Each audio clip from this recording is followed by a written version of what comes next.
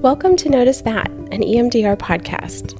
Here, you will find discussion on all things EMDR from EMDRI-approved trainers and consultants, as well as some co-hosts. EMDR is an approach to the entire therapeutic journey, not just reprocessing trauma.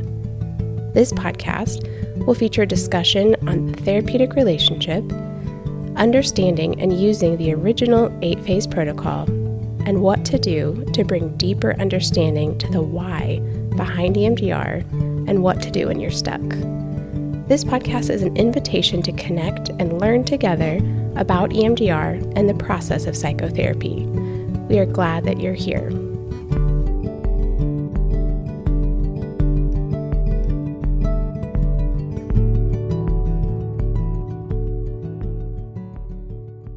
Hey everyone, welcome back to Notice That, an EMDR podcast.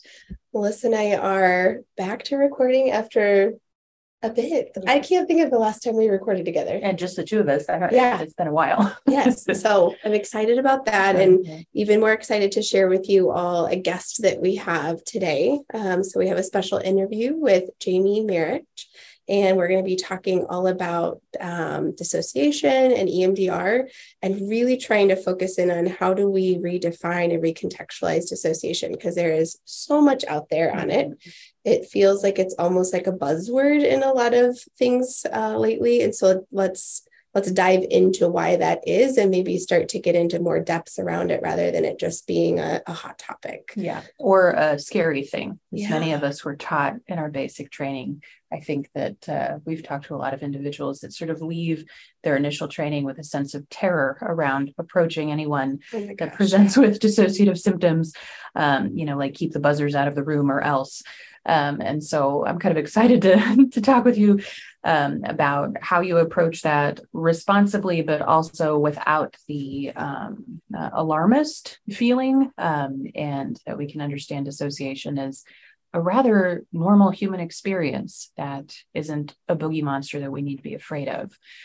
So before we get into all of that juicy topics, if you want to kind of introduce yourself, Jamie, and just share a little bit about yourself, about how you got into this work and where you are now. So hello, listeners. I'm Jamie Marich. My pronouns are she, they. I am based in Ohio, which is occupied Erie land, Northeast Ohio. And I am glad to be here talking with you on the podcast. So I grew up in Ohio. My family's of Croatian descent. And that's a significant part of my journey of how I got into the field. When I was just out of my undergraduate program, I didn't know what I wanted to be when I grew up. And so I moved to my family's ancestral homeland. A war had just happened in the early 90s, and I knew I was able to get a job teaching English in humanitarian aid. And I, at that time, was struggling with my own addiction issues, my own mental health struggles, which I later learned were the byproduct of trauma-based dissociation. Yeah. And because I really didn't get any meaningful help here, and a lot of that was just messages I got in my family dissuading help, I ran away to Europe.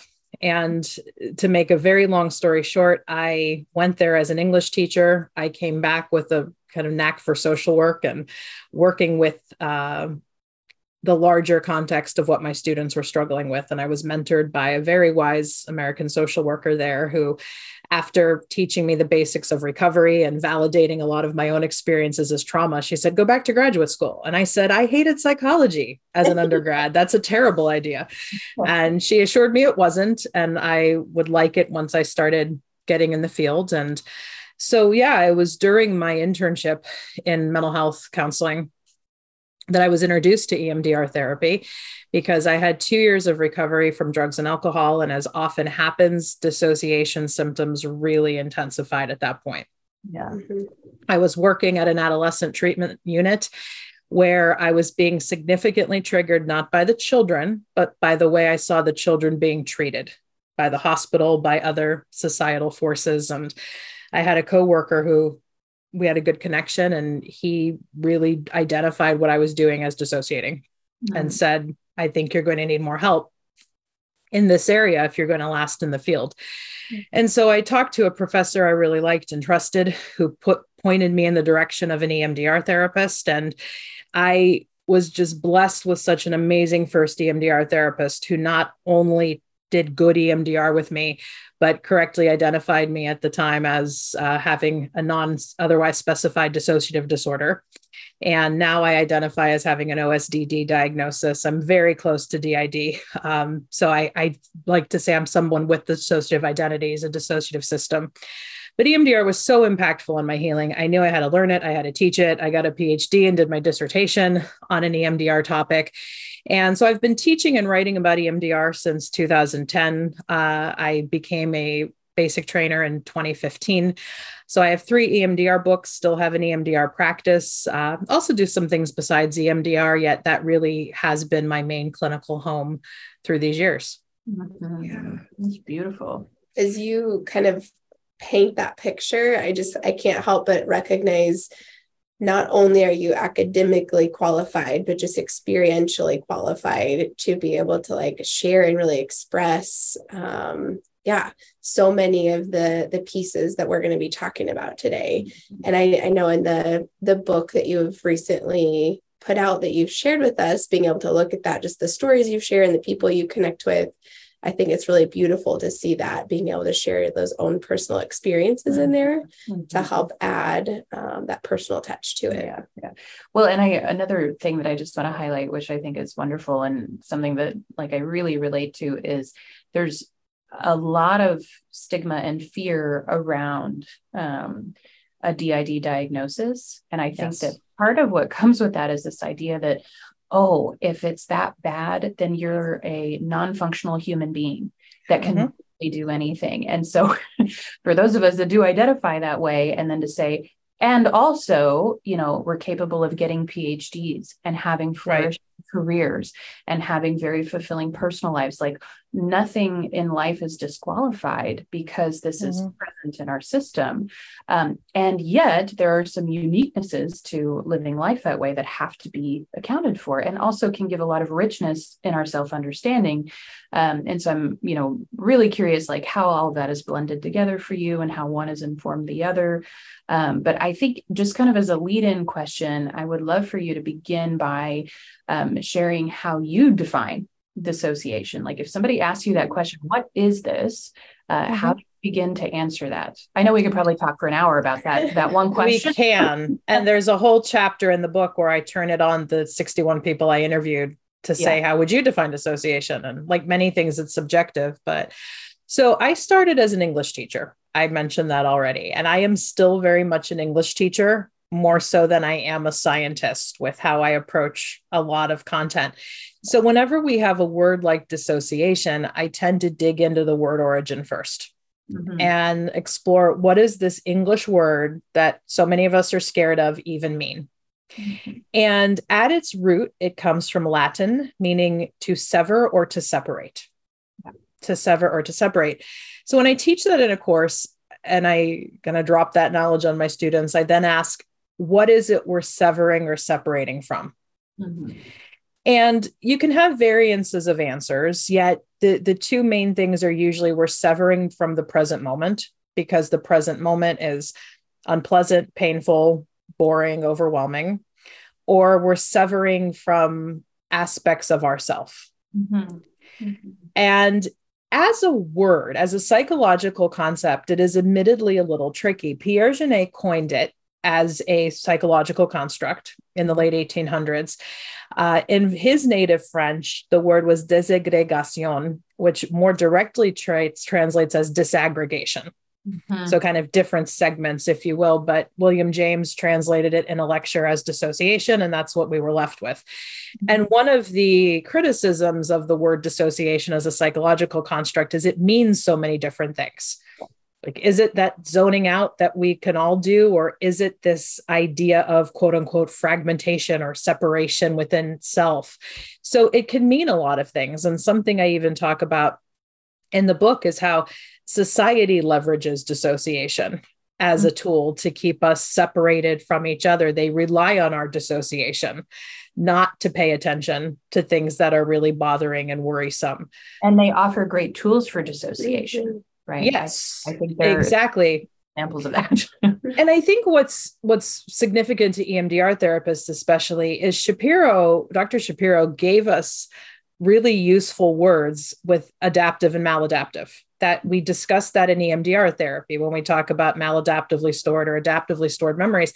I use those as well in talking about dissociation. A lot of dissociation is adaptive. Mm-hmm. A lot of it is maladaptive.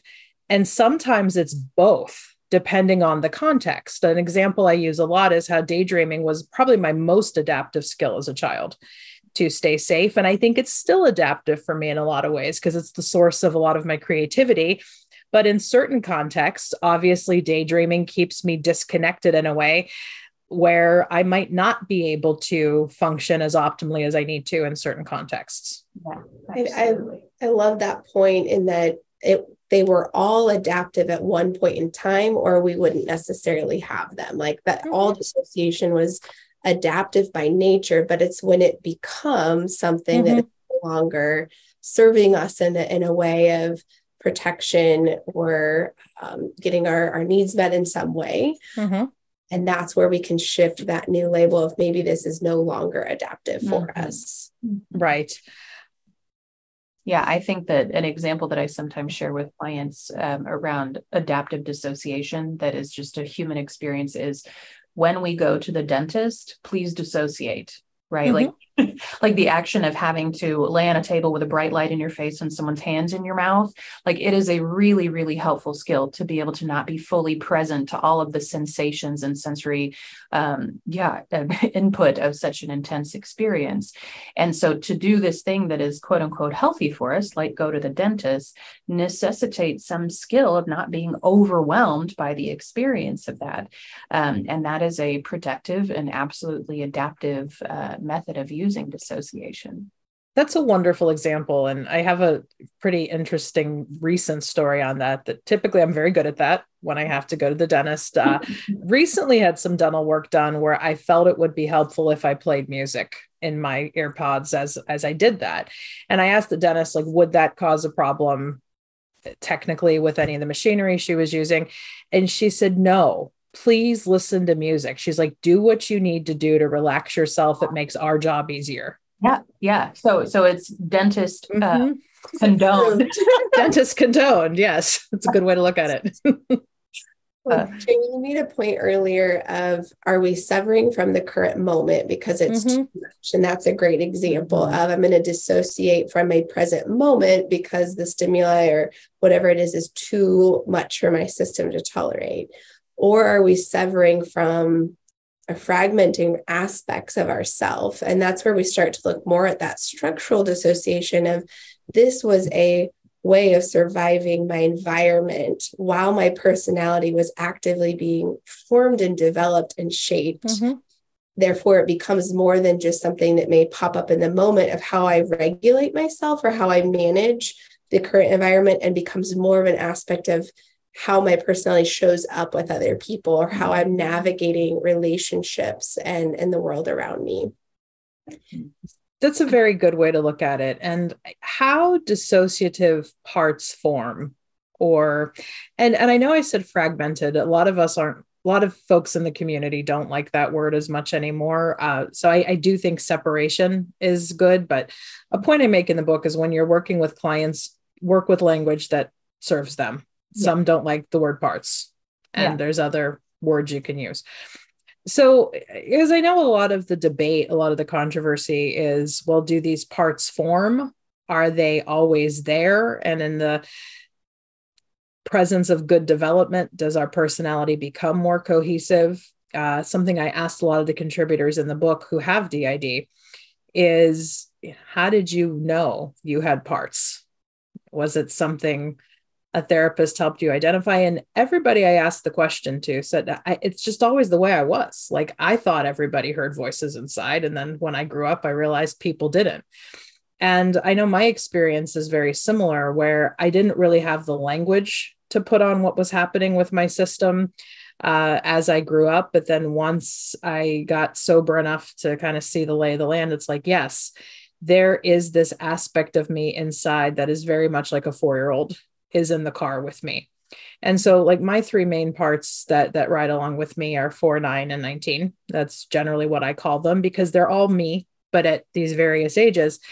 And when I look at what has developmentally happened to me over that lifespan, yes, at 4, 9, and 19, I had significant experiences where my brain clearly needed something.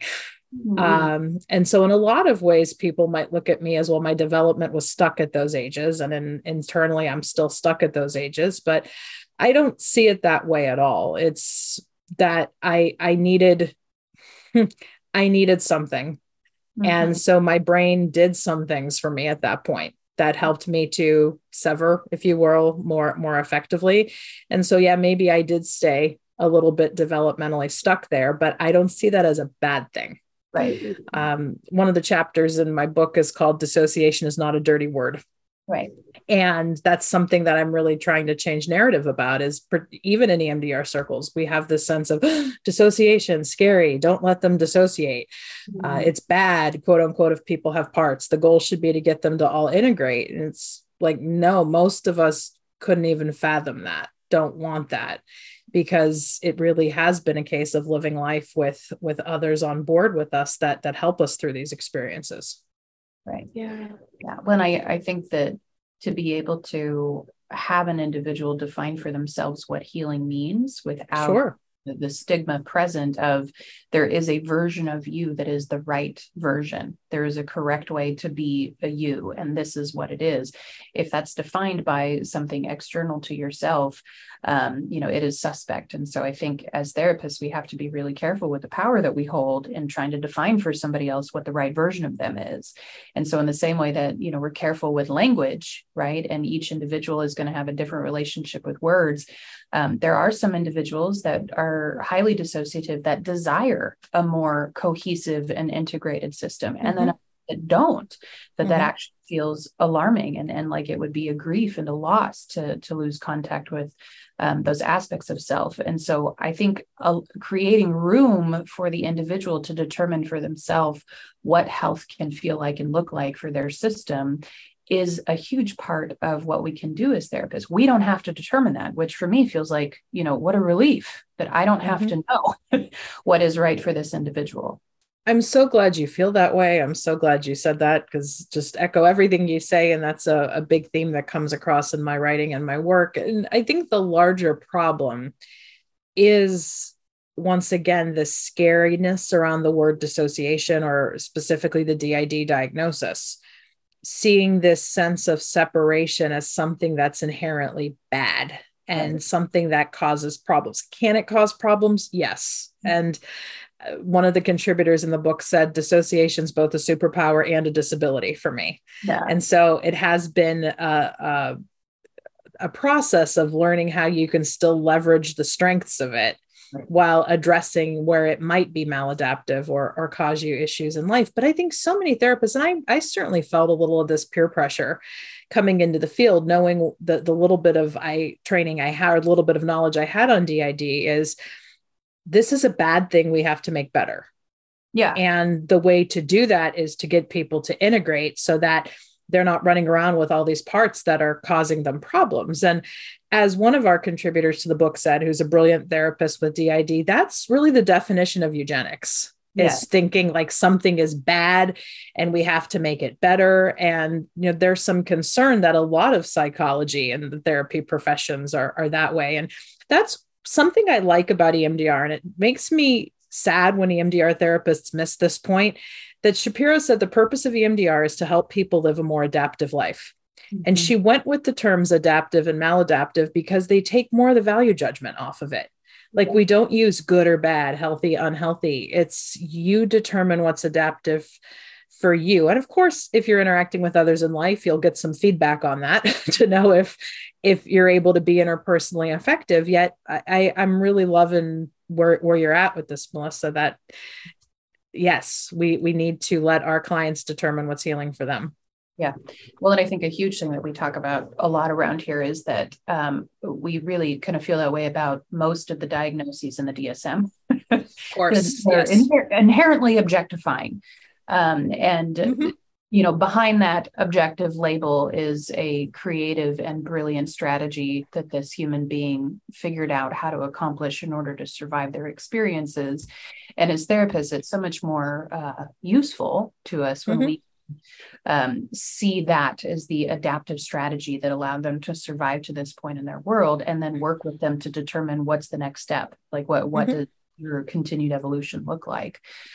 So Jamie, if you're willing, I would love for you to talk more about how do you see the stigma around dissociation impacting the field of EMDR specifically? Like, how is that shaping the work, shaping the culture of EMDR? And what do you see as some steps that we can take to begin to kind of shift the culture in a way that's going to be more helpful to clients? Yeah.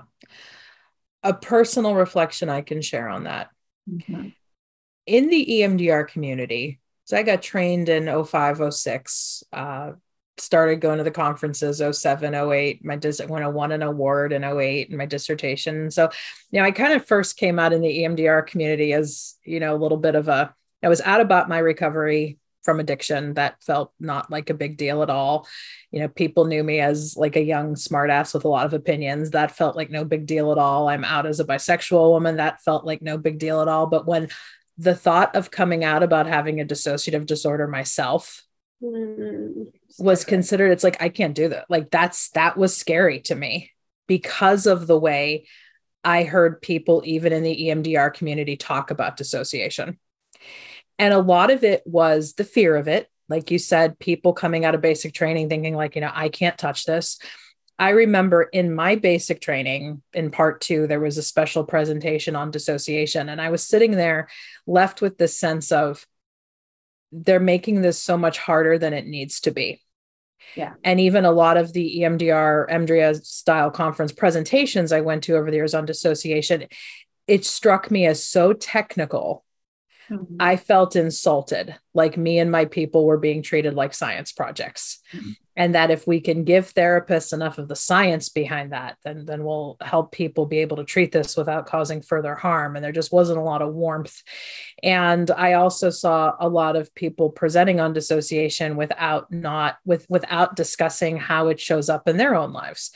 And I'm not saying you have to have a dissociative disorder to teach on dissociation, but I was like really craving for something more personal here. And somebody asked me once, like, I dipped my toes out in 2011 in my first book. I mentioned that I struggled with dissociation as a big part of my PTSD. So I've not exactly kept it secret, but it wasn't until 2018 that I made the decision to outright tell the public and the EMDR community, I use singular we pronouns quite a bit. There is a system of us. And we all kind of have opinions about you. So like being able to say that it was my scariest coming out. And I've heard this from other people as well, who also are, non-heterosexual and have other things to come out about that. Coming out about dissociation is the scariest thing. And I was just talking to a colleague this morning about it. And she said, yes, I have sat around meetings in community mental health, hearing the way people talk about dissociation. And people with DID, or there's this issue that people in our larger community still negate the DID even exists. Yeah. And I think in the EMDR community, we're a little ahead of that game. Like I think everybody I've met who does EMDR and like recognizes dissociation's a thing, but they're just so afraid of it. Yeah. And that's the problem. And I first want to say, I get where dissociation can feel scary, particularly if you've not come to terms with where it shows up for you. It can seem like this thing that, I don't want to hurt them. I don't want to make them worse. Right. And most folks I know with systems will tell you nothing, like I've pretty much handled the worst stuff already. And like one of our contributors in the book says, it's not the dissociation that's the problem. It's the things that happen to us that were the problem that cause the dissociation. So therapists need to keep validating that and recognizing that and addressing that as trauma. And I think overall, learn to trust dissociative people more. And I realize people may be listening to that saying, but I did that once before and I got it. And, they lured me in and I got in trouble, or I did that once before and I was just in over my head. So if that's coming up for you, okay, I'm glad you recognize that. I would ask you to then consider, is that keeping you from being effective with other dissociative folks coming through? Because it shows up in every diagnosis. Mm-hmm. If we're talking technical DSM, it's not just a DID thing. So I don't know if that answered your question, but that's some of my starting talking points about the issue of stigma in the EMDR community. And I think, knowing a lot of people who were around at the beginning, I've been consulted and trained and I'm now friends with a lot of them. I think in EMDR world, there has been this fear of, we don't want to make EMDR look bad. Mm-hmm. And so let's be hyper cautious with a lot of these conditions that may be more complex. And so that's why I think compulsory use of the DES, which is not a bad thing, came in and so much of this, don't do dissociate. And, I get asked the question point blank all the time. Can someone with DID specifically do EMDR therapy? Because I heard no, DID folks can't do EMDR. I've had so many DID therapists who are trainees come to me and say, my therapist said I can't do EMDR because of my DID. And my short answer is yes, people with clinically significant dissociation can most definitely do EMDR as long as their clinician isn't afraid of their dissociation. Yes. And this is where I think the real rule out is of a lot of EMDR therapists who need to do a little more training and inquiry on it, and that's just DID. But something I know we were talking about before the formal interview is in the EMDR community, I'm glad dissociation is more of a buzzword. I'm glad more people are talking about it, but I still fear that there's this sense that it's a specialty. Mm-hmm. I have to send this client to someone who specializes in dissociation. Yep. And even a lot of people I've trained and know in the clinical community over the years say, I have this client I want to send to you because you specialize in dissociation. And I honestly start with them with, do you have an established relationship with that client? Because if you do, you are farther ahead than you think.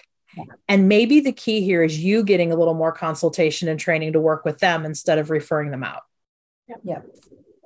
I feel like I have had that identical conversation many times. So with so many different times. providers. I just had it with a psychiatrist last week. Yeah. We are not going to find a psychiatrist who is an expert in our area, especially an expert in this. It's not that you're not equipped to do this. It's that you've got to you've got to do your work to be able to continue to work with this client. Yeah. Yeah. Well, and I think that, I understand some of the fear that gets instilled in new EMDR therapists because it comes from, those horror stories that we've all heard about moving too quickly into territory that we weren't ready to move into. But to me, the issue that was present in that dynamic was not the dissociation. It was the lack of skill in determining safety and readiness in the relationship between therapist and client. Once established, individuals with DID and really, all versions of dissociation on that wide spectrum that it can present in, EMDR is one of my favorite tools because it is so honoring of what is present for them. And it really allows the system to self-determine what does change look like, right? And what is the next step for me? What am I wanting to do with whatever, we're targeting? It is a really gentle way to offer a therapeutic change experience to that system. But there is tremendous fear that, the minute that we turn on the buzzers, they're going to be out of their window of tolerance and the whole thing is going to, devolve into a mess. And that happens not because of dissociation. And it's also why that can happen regardless of if somebody has DID, right? We can get those really messy sessions because dissociation is present in most bodies. I would say all bodies. Yes. Because, and this is the wisdom of Amy Wagner, who's one of my colleagues with my group. She's a therapist with DID. She will say, if trauma's walking through your door, dissociation's parking the car. that it's there wherever you have trauma presence. And we know that the EMDR definition of trauma is so expansive. And that's why I think we have to look at dissociation not as a specialty, but as a competency. And something I was delighted about in the book, Dissociation Made Simple, is I put out an open call for interviews when I was deciding to do experiential interviews for the book. And some people I invited based on my interactions with them, but I did do a lot of just, hey, if you want to talk to me, and I shared it amongst my colleagues as well. And so many folks came forward who do not specifically have a dissociative diagnosis. I think of 61 interviews I did, 19 folks have a DID diagnosis, about another 10 would qualify as OSDD, but the rest were people with other diagnoses or some with no diagnosis at all, but identified struggles with dissociation as part of their picture. Yeah. So I'm really glad to get those voices out there as well to emphasize this idea that dissociation is a competency. And to your other point, Melissa, something else we have to be mindful of in EMDR work is we can do all the prep work possible. Mm-hmm. And often clients and their parts will take us by surprise because so many dissociative systems have a part or two parts whose job is to mask. Mm-hmm. Whose job is to show you everything's fine. I could do this. I could handle this. And then once you get in, and then that's where good EMDR therapists need to know that the biggest skill is staying calm. Yeah. And not going into that. Wait, that's not supposed to happen because that totally messes with freaking out. Yeah. I try not to use that phrase, but yeah, it totally affects co-regulation. And so your ability to stay calm and validate and know maybe when to step away from the formal EMDR to help a client make sense of their experience, teach basic grounding. That's often then when you do the education about parts. Right. So I once again, I just preach this anthem of therapists having done their own work helps you be able to co-regulate when the unexpected happens in EMDR. Well, and I love that point because it gives this sensation of if something like that emerges and it takes you by surprise, it doesn't mean that you or the client did anything wrong. It doesn't exactly. mean that, oh my gosh, I should have known, we should have caught this. Like that is not really a helpful course of thinking. And I think that a lot of therapists get into kind of a shame spiral and beat themselves up when things get messy in the process. But I think for a lot of us that have done our own trauma work, we recognize that messiness is a necessary part of the healing. And it is profoundly helpful when the mess emerges that somebody can sit in that with us and not be terrified or overwhelmed. It gives us this experience of, I don't need to be afraid of this either. It is possible to feel this intensity and have a part of me that's calm at the same time, to know that I am okay, that I'm going to be okay. Like that's the magic of those moments if we can stay regulated. When you really look at our clients with clinically significant dissociation, they are more resourced internally than our clients without. Like they have every internal resource they need to survive some of the most horrific traumas to be where they are today. And so to be able to trust their systems, it's not about us being, as the therapist, saying we know all that you need to do. But to say if their system becomes too activated and they utilize dissociation to regulate and manage, trust that. Yeah. Don't try to pull them out of it. Don't try to rip their strategy away from them and say, no, be present. I need you to be alert and present in the moment. Like trust their systems to do what it needs to do to regulate and stay with them in it, saying we will navigate this together. The other thing that just keeps like screaming in my mind is we think about the original trauma that we're trying to process. If we are reactivating, which these memories are stored in state dependent fashion, like if we're reactivating those, we are going to get the same activation and strategies at play. Like we're going to see our clients dissociate. It's not about avoiding it. It's not about, selecting and filtering in a way that says like, let's not let that happen. If we're not getting that, we're probably not actually tapping into the original memory in all of its activation. But it's about the co-regulation piece. When we see it happen, can they re-experience that previous event with an attuned partner there? with co-regulation, can their systems go into that and then re-regulate and say, oh, actually, I am safe now. I don't need that same strategy of dissociation. I can have that activation and trust that I can be co-regulated with another safe person. And that is going to be that corrective experience, that shift of the original memory. Agreed. You both expressed it so beautifully. And probably the only thing I'd have to add is another part of the corrective experience, especially for a lot of folks with DID and OSDD, is having a therapist validate it. Even validate that you have a system and okay, you have parts. Let's talk about them. They do this. Let's talk about them. One of your parts has a dragon that guards a castle. Cool.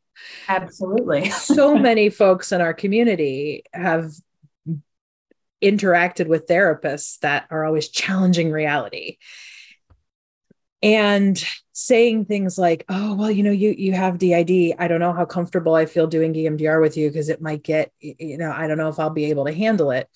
And even though I know a lot of therapists say that from a place of wanting to be responsible, it still sends a message of you're too much to handle. Yeah, it does. It absolutely does.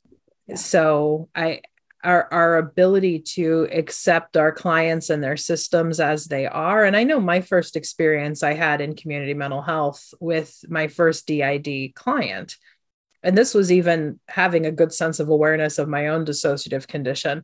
Everybody at that agency, from the clinical supervisor, the psychologist, was like, no, you can't indulge the DID. Like that's largely something that people just make up. And it was labeled as psychotic. And I think of how many people with psychoses or psychotic disorders, it really is dissociation. And Paul Miller, who I interview for the book, has done a lot of amazing work on that. So I believe we have to start with validating folks, plural and plural, for who they are and what's there, and not being so, like one of you said, like, we got to get you present. You have to be present in here to work. Yeah. Not necessarily. No, that is, I think, one of a huge, like in early trainings, basic trainings, or early therapist learning, like, okay, I need to know how to keep my clients present all the time. Grounding techniques are beautiful, but we also have to be flexible enough to honor the system and the strategy it's needing right then. Sometimes that is incredibly activating to try to pull them out of that moment of rest for their system. If dissociation is helping them re-regulate and manage something, it can be too much to try to pull them back into the present moment. One of the most dangerous things I hear, and it's not just in EMDR, but when I hear it in the EMDR world, it really irks me. Don't let them dissociate. Yeah. Or if they dissociate, you got to bring them back. And some people literally snap to do it. One of our contributors in the book had a therapist use a foghorn on her. And okay. Something I will say, and I am, patient one, I will submit myself for study on this. I've had a lot of EMDR done on me over the years, both at a very brittle point in my recovery. And I still have an EMDR therapist to this day. Some of us, especially with systems, or I should say, identify more defined systems, we need a light degree of dissociation to process. Yeah. Because there's this myth that if a person's dissociated, they can't process. Now, yes, the dissociation can reach a certain point where I'm no good to process. And then that's where I maybe need to evaluate, do I need rest? Do we need to call this a day? Do we need something else to get more present? But I am patient zero for just that light degree of dissociation actually helps me go there. That's right. So dual awareness, right? Yes. Like that's built into the protocol. If we let EMDR do what it's designed to do, it's activating in their body what needs to be present in order for it to occur. And often dissociation was present at the time and therefore has to be present if we're going to process it. And so we have a trainer here. His name is Caleb, and he talks about, grounding is forcing the client to join you in the present moment. Sometimes we as the therapist need to go where the client is. Correct. And join them in whatever space they're currently in. And maybe we're not in the space of the full present moment. Maybe we're somewhere else together, but the healing factor is still the connection that's present. And I think that just really shifts our stance as a therapist of the goal is not perfect presence in this moment. The goal is that connection and that opportunity to activate what needs to be processed with co-regulation present. And then the system can do what it needs to do in order to work with that. So I totally agree. And I think that it can be really relieving as a therapist to know I don't have to keep such tight control every minute of the session to make sure that they stay present or else, right? Like, I don't know what the or else is, but we've been warned about it thoroughly in basic training. Or else you're a bad therapist. Usually that's what I hear people say. But yes, that's what it ultimately comes down to. Okay, go with that. You may want to do some work on that. Yeah, and I think the or else is a legitimate fear. I'm not going to be able to quote unquote bring them back. I'm going to leave with this one part activated who's going to have them go out and like do such a dangerous thing. And so I want to validate that those fears are there. I will say though, the more you get to know the system and teach this idea that different members of the system may have different skills that they use, find out like how the system operates to have kept them safe this far. And if you can dialogue with them in these terms, you have mitigated so many of these fears. Yes. And if you're still like, get consultation, because I really believe this is hard to even do training on. As somebody who is a basic trainer, does advanced topics in dissociation, because so many of the conundrums that trip EMDR therapists up, they do need to really walk through a case step by step. And once you do that with a couple cases, then you'll start to build your confidence, see more of the patterns, and then you'll be able to talk about this as flowingly as the three of us are and have the competency to address it. It is the work of the therapist being comfortable to do it, because there are no two clients, just period, regardless of a certain clinical diagnosis around dissociation. No two clients are the same, and we can try to certify or categorize, label, outline, what we're going to see. But when you're working with something like dissociation, it's so brilliantly creative, so brilliantly creative for that unique nervous system and what they needed to survive, that it's really hard to give a training that says like step by step by step, this is what you do, because you have to just be in it and meet that person where they are and feel comfortable and safe enough to do that. Yes. I have a lot of snarkiness that's well documented out there about how when people ask me, what model do you use for working with parts? I say, I don't, because there are problems with all of them. There are good things about all of them. And so I, have learned what I can from the different models, yet fundamentally, particularly when you're dealing with dissociative systems, if you're trying to put us in the box of a model, right, most of us are going to reject that.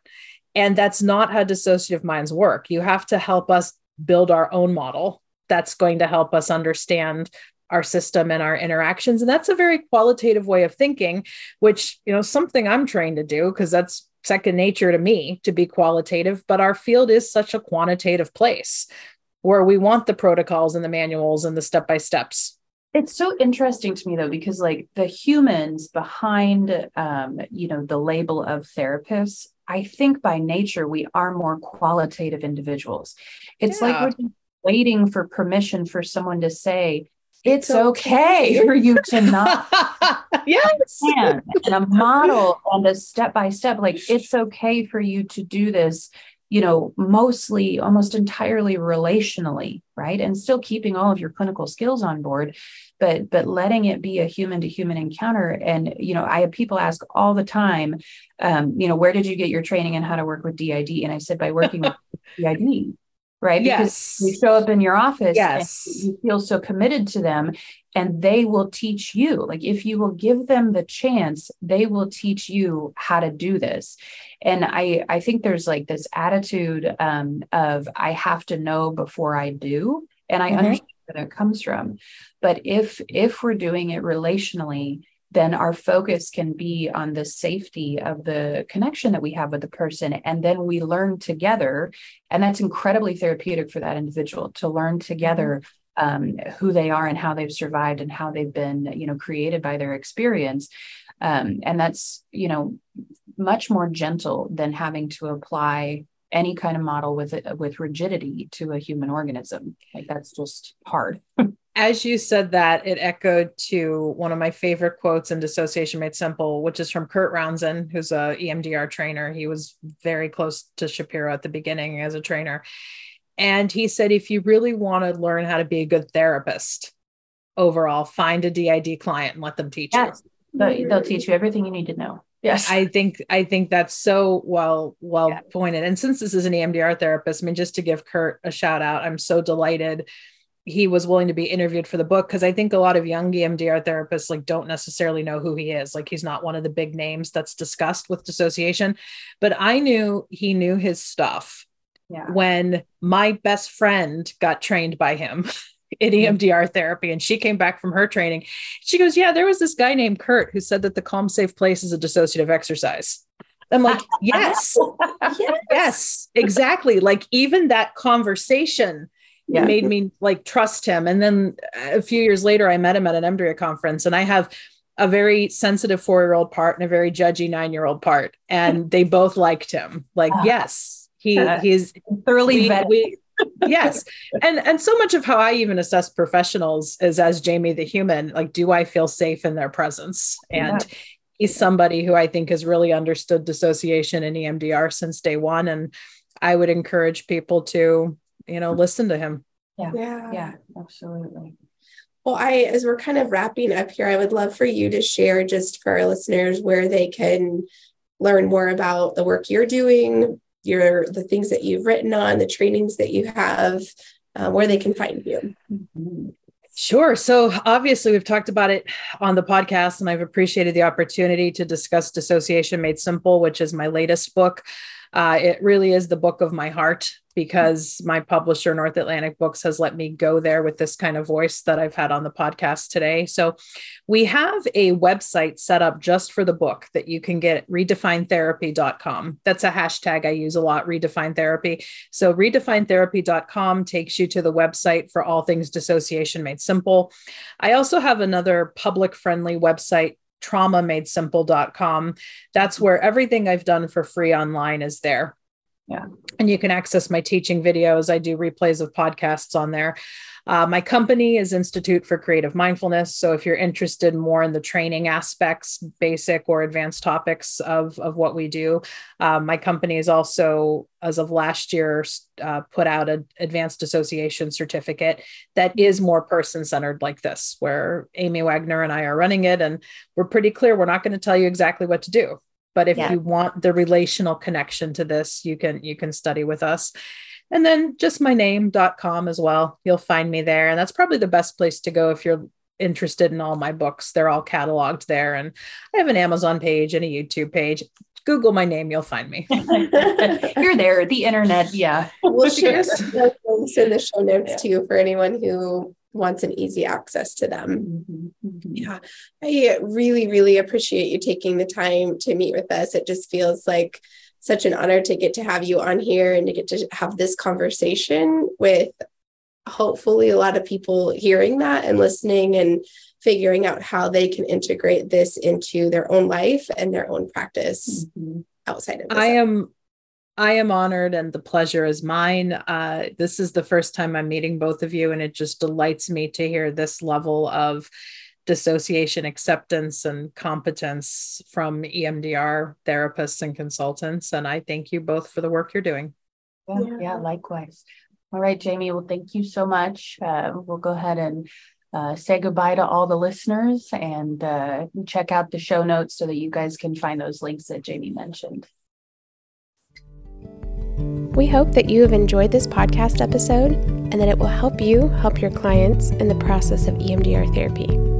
If you are curious to learn more about something that you've heard today, check out our website at www.beyondhealingcenter.com and go to the trainings tab for more information on our upcoming EMDR and case conceptualization trainings. You can also contact us by emailing trainings@beyondhealingcenter.com. If you want to stay connected, please subscribe to this podcast for more episodes, leave us a review, and follow us on social media by searching Notice That Podcast.